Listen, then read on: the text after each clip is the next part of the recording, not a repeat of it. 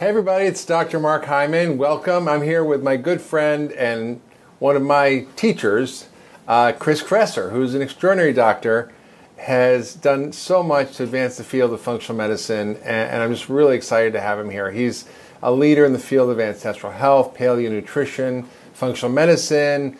He's created chriskresser.com, which is my go-to site for learning stuff that I want to know, one of the top 25 natural health sites in the world, and he's written Your Personal Paleo Code, which is a New York Times bestseller, and his recent book called Unconventional Medicine is really about this whole functional medicine movement and what we can do to really reverse this growing tide of chronic disease that's crippling our population with ill health and bankrupting our economy, and just really a big problem, which is something that I obviously talk about a lot.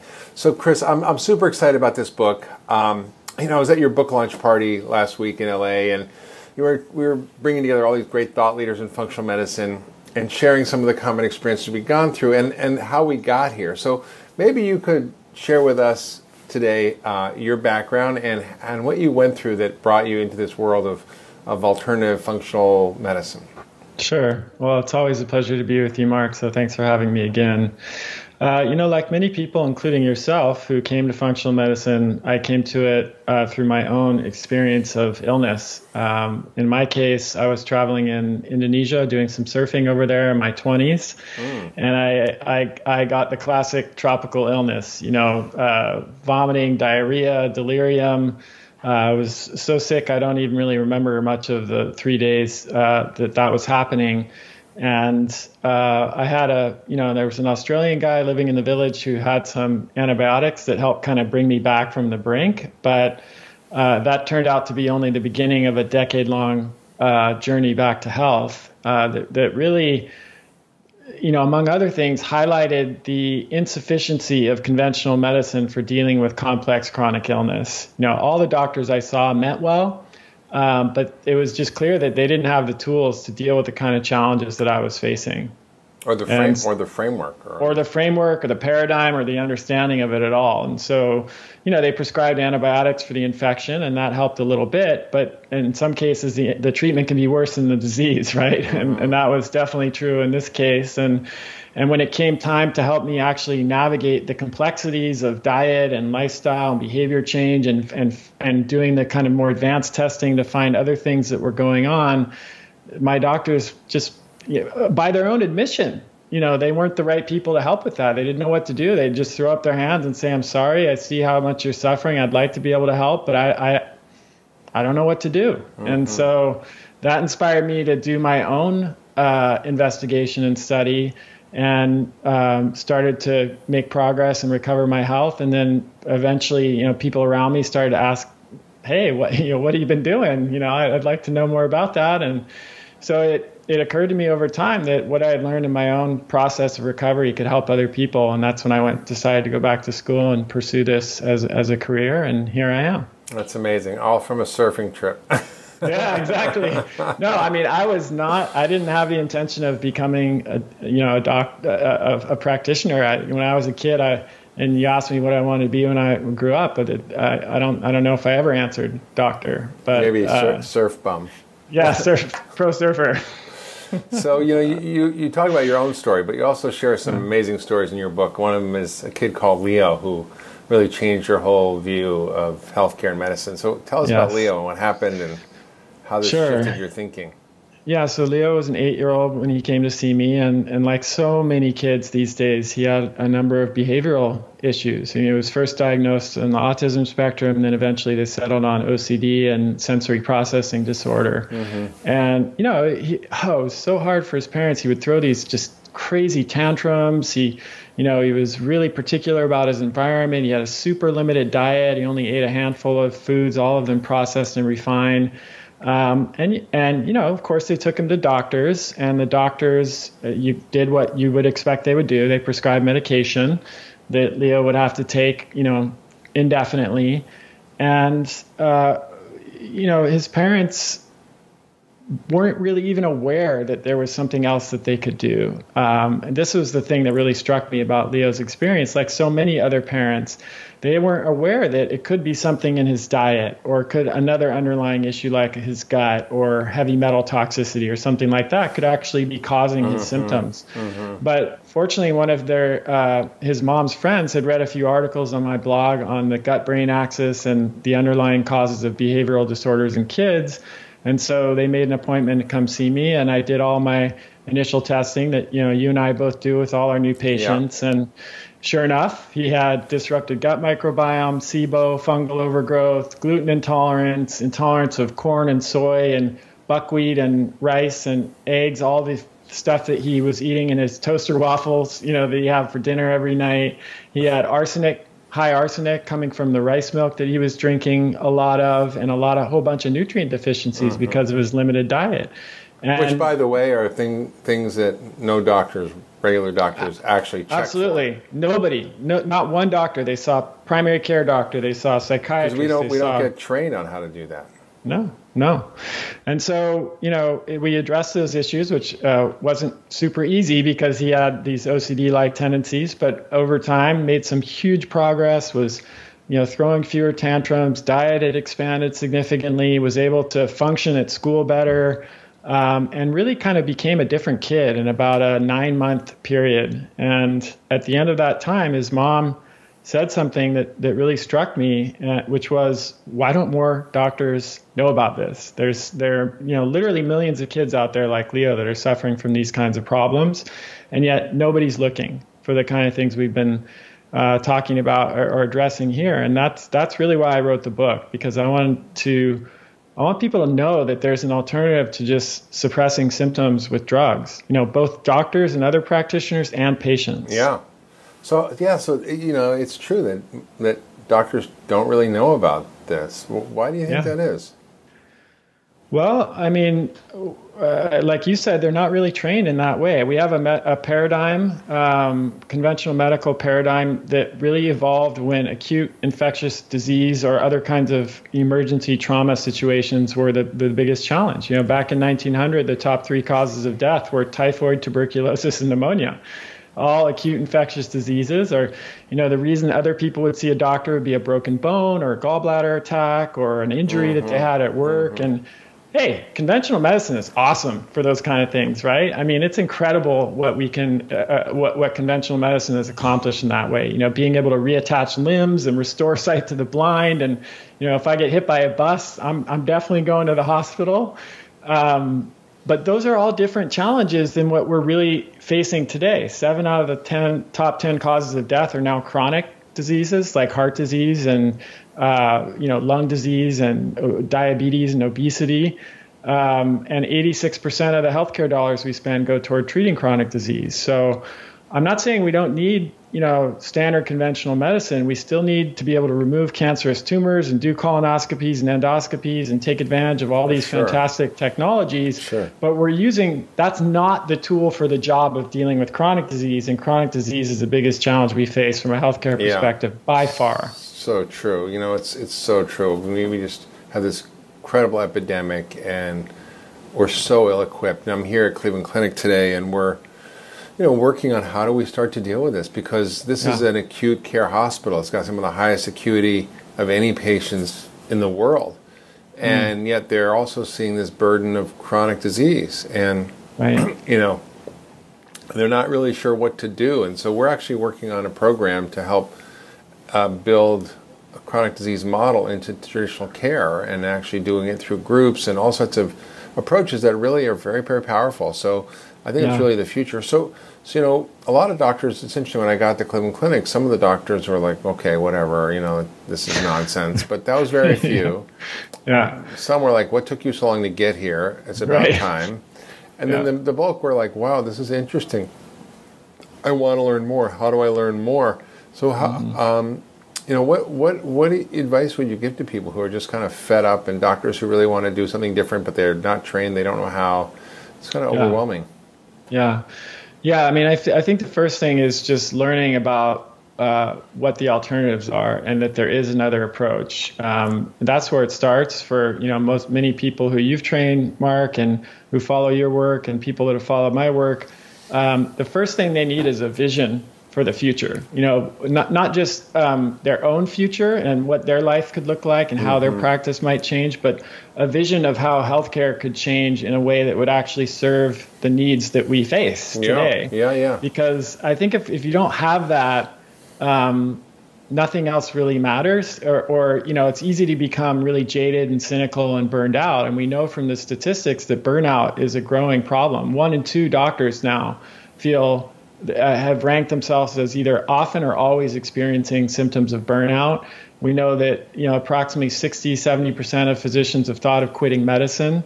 This is terrible because most doctors go into this to help people, to really change people's lives, and they're not feeling like they have that effect. So I think the first thing is to actually get inspired about a different approach and actually reconnect with the original reasons that you went into medicine in the first place. Yeah.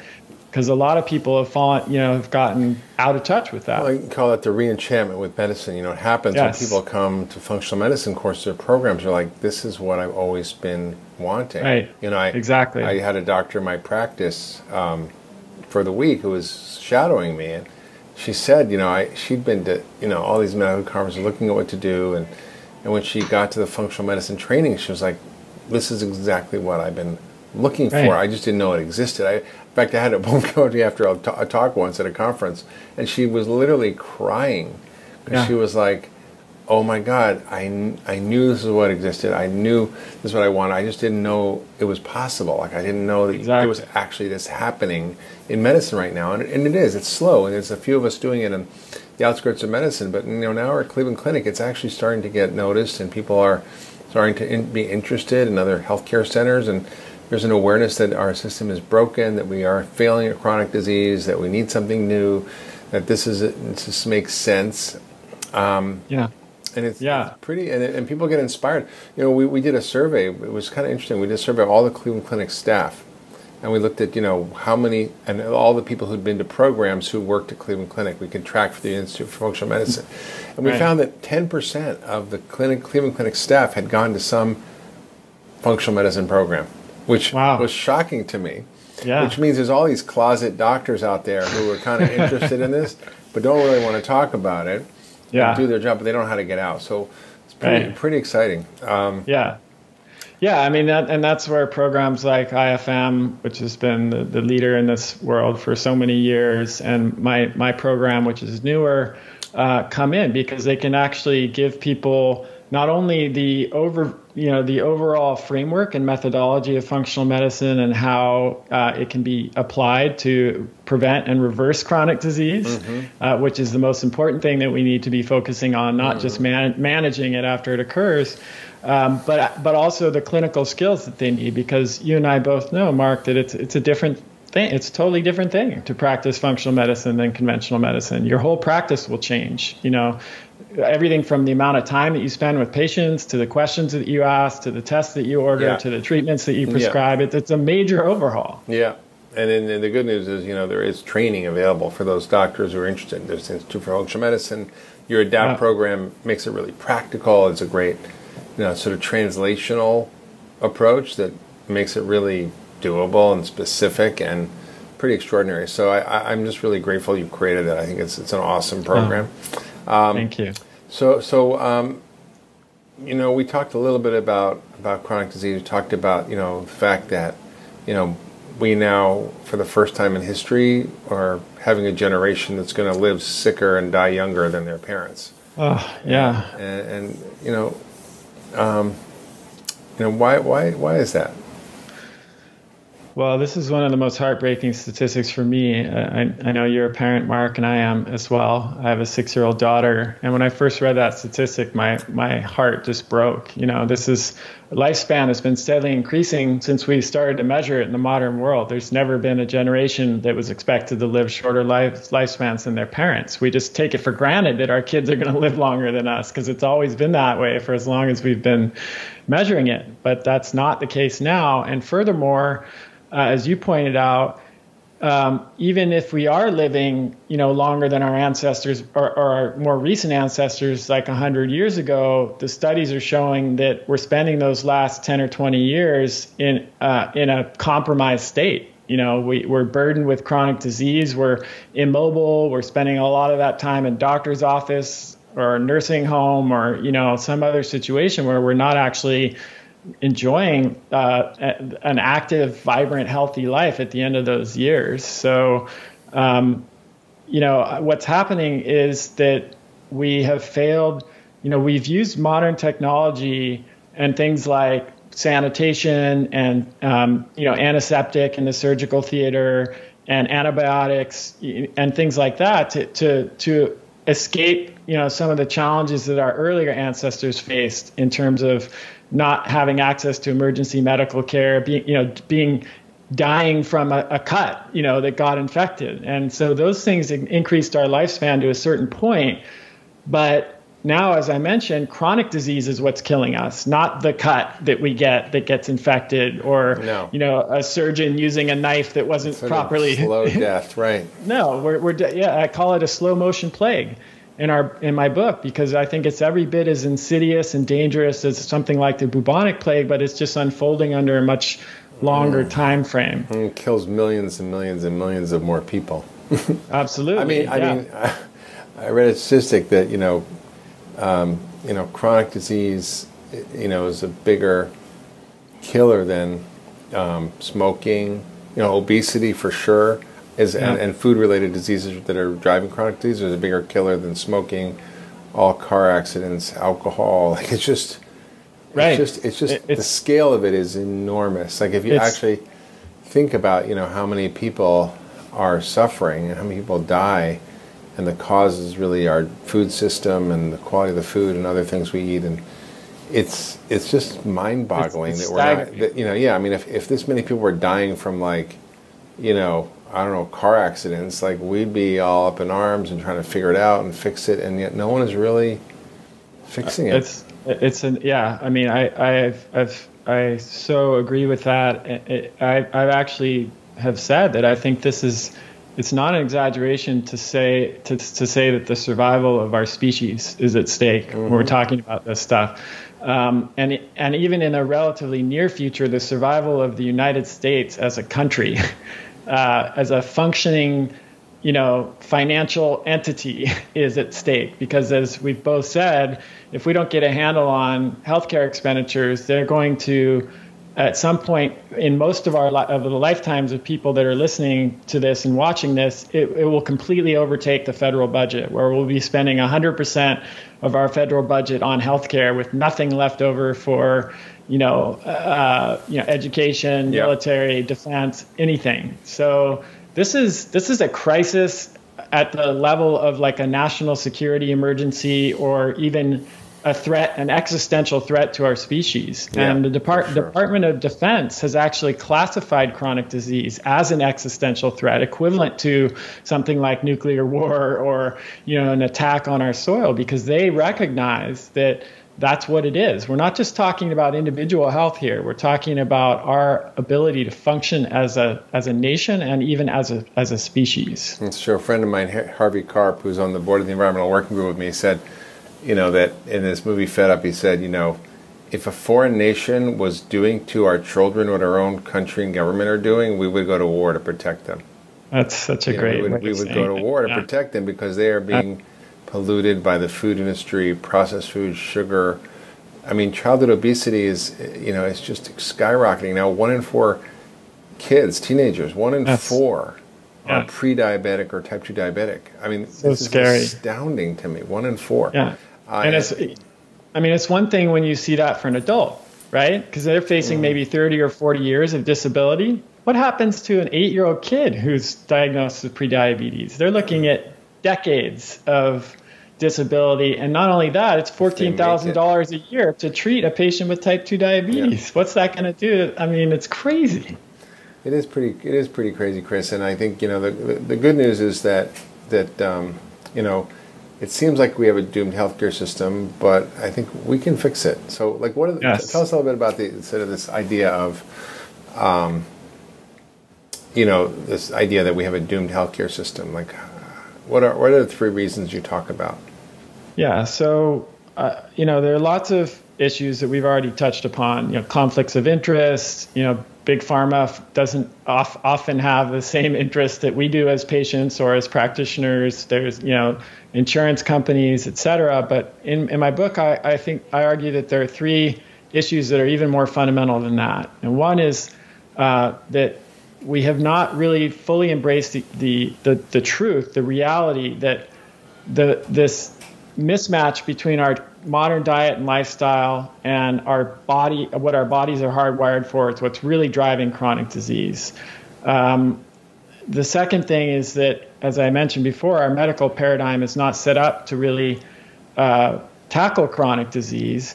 And the third thing, which we haven't yet talked about, is that the way that we deliver healthcare in the U.S. isn't set up to support the interventions that would have the biggest impact. So let me say a little more about that, since we haven't touched on that yet. Yeah.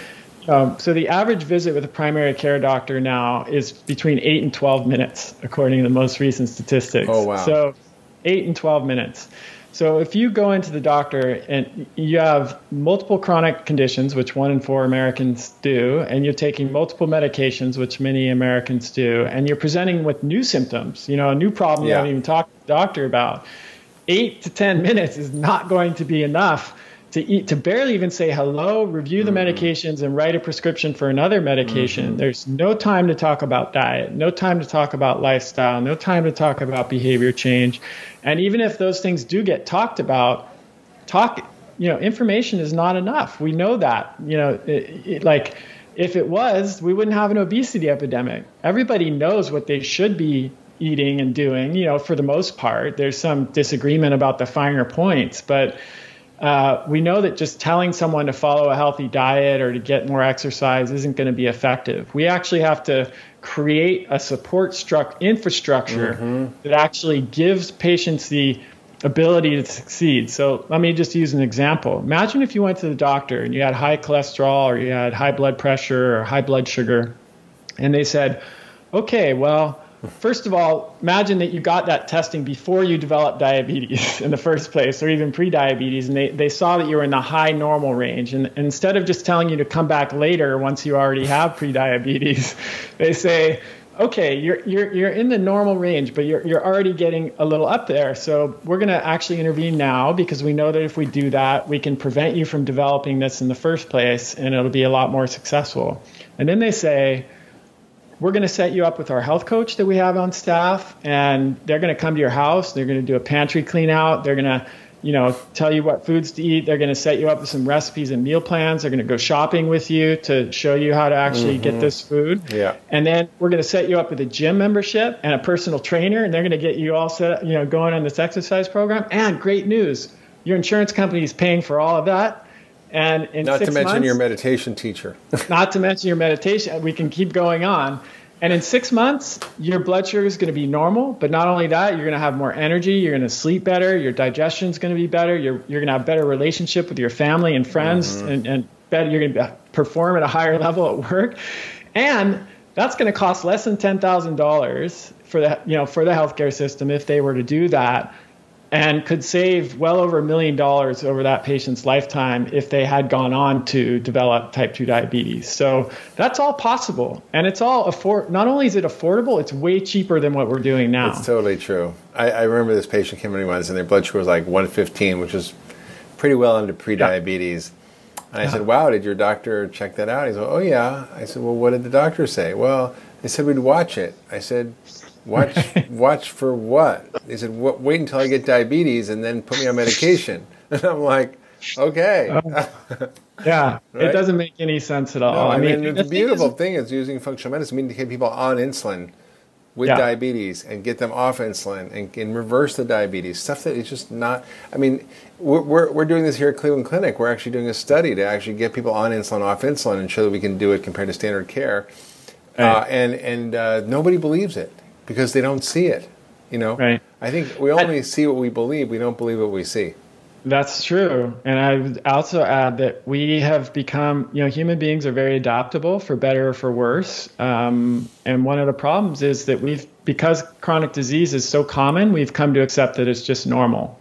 It's not. And it's not normal at all for humans to develop chronic disease. And that's one of the biggest messages of this book that I hope gets out there, which you don't have to accept it. It's not just getting older.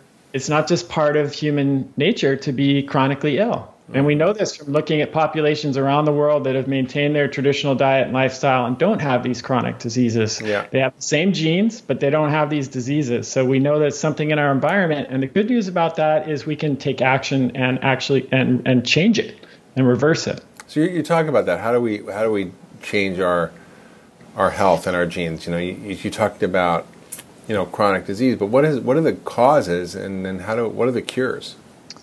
Well, I mean, at the simplest level, you can use a mathematical formula to express it. So modern lifestyle plus genetic predisposition equals modern disease. So, our genes do play a role, but they mostly play a role in terms of determining how the modern lifestyle will screw us up, right?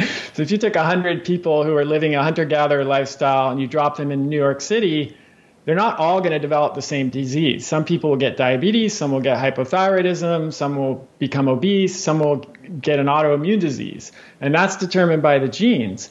But the common factor in all of that is they only develop those diseases once they're dropped into that modern environment. They don't develop them in living their ancestral paradigm. So right. If they're eating nutrient-dense whole foods that don't come in a bag or a box, if they're moving around throughout the day instead of sitting for long periods, and they're getting plenty of exercise. They're getting 7 to 8 hours of sleep a night at least. They're managing their stress. They have social support. They've got confidants in people. They have relationships. They're having pleasure and fun. All the things that are part of our human DNA template. Then we're naturally healthy and vital. But when we stray from that, which is very easy to do in our modern lifestyle, unfortunately, that's when we have problems. So it's about realigning, again, that ancestral template or blueprint, bringing that back online. And, the good news is that it's totally possible to do, even if you're living in a modern environment. I'm not talking about going back to, living in a cave or anything like that. I don't get a loincloth and a rock. Sleep in the backyard. No, you live a totally, normal life, but you just do it in a way that's more in alignment with what our bodies are set up for. It's so awesome, Chris. So what are you really excited about in this whole space of medicine? What do you feel is the future of medicine? What do you hope for? I'm excited about this collaborative model that we've been talking about. I know you've been working on it at the Cleveland Clinic that brings together doctors, licensed practitioners, also mid-level practitioners like nurse practitioners and physician assistants, and then nutritionists and health coaches, and to create this super supportive ecosystem for patients where they just feel totally taken care of, supported in every way, not just in terms of medications and the stuff they get from their doctor, but actually the support and the hand-holding that they need to be successful with the diet and lifestyle changes. Because I think that's been one of the biggest missing elements, even in functional medicine. For sure. It's that level of support. We all had an appointment with the doctor where we get a great treatment plan, but then it falls through the cracks. And so this is the missing element, where we create these teams and this team-based approach to care and groups where people can come together and connect with others who are struggling with their same condition, and they don't feel so isolated and alone. Mm-hmm. And that's what really excites me, because I think that's possible, not only possible, but it's necessary, and it's already happening now at places like Cleveland Clinic. Yeah, no, it's true. I mean, it was the first thing I said when I got here. I'm like, we need to have everybody go through a group before they even see the doctor. And it took us a while to get that implemented, but now we're doing this, and half of the people that go through the groups don't even need to see the doctor because they're already better. Absolutely. And the ones who do get better, but they might need a little tune-up, or maybe they have heavy metals, or they have some other layer of stuff you have to take care of. And it's pretty awesome. And I think that there was an insight I had after I went to Haiti and saw how Paul Farmer got TB and AIDS better using the power of community. And I think that's really a key feature of functional medicine, which is not only how do we change biology, but how do we change behavior.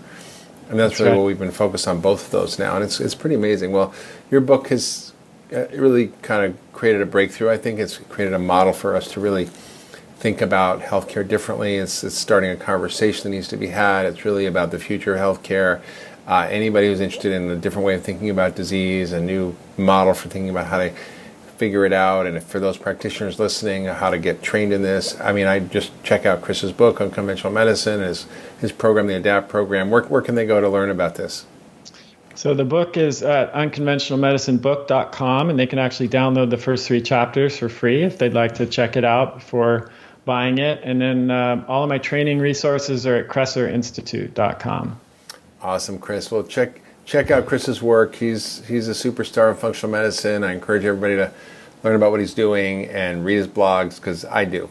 So thanks, Chris. Great to have you. Well, thank you, Mark. I appreciate everything you've done for this movement and mentorship and inspiration for me as a personally. It means a lot to me. Thank you, Chris.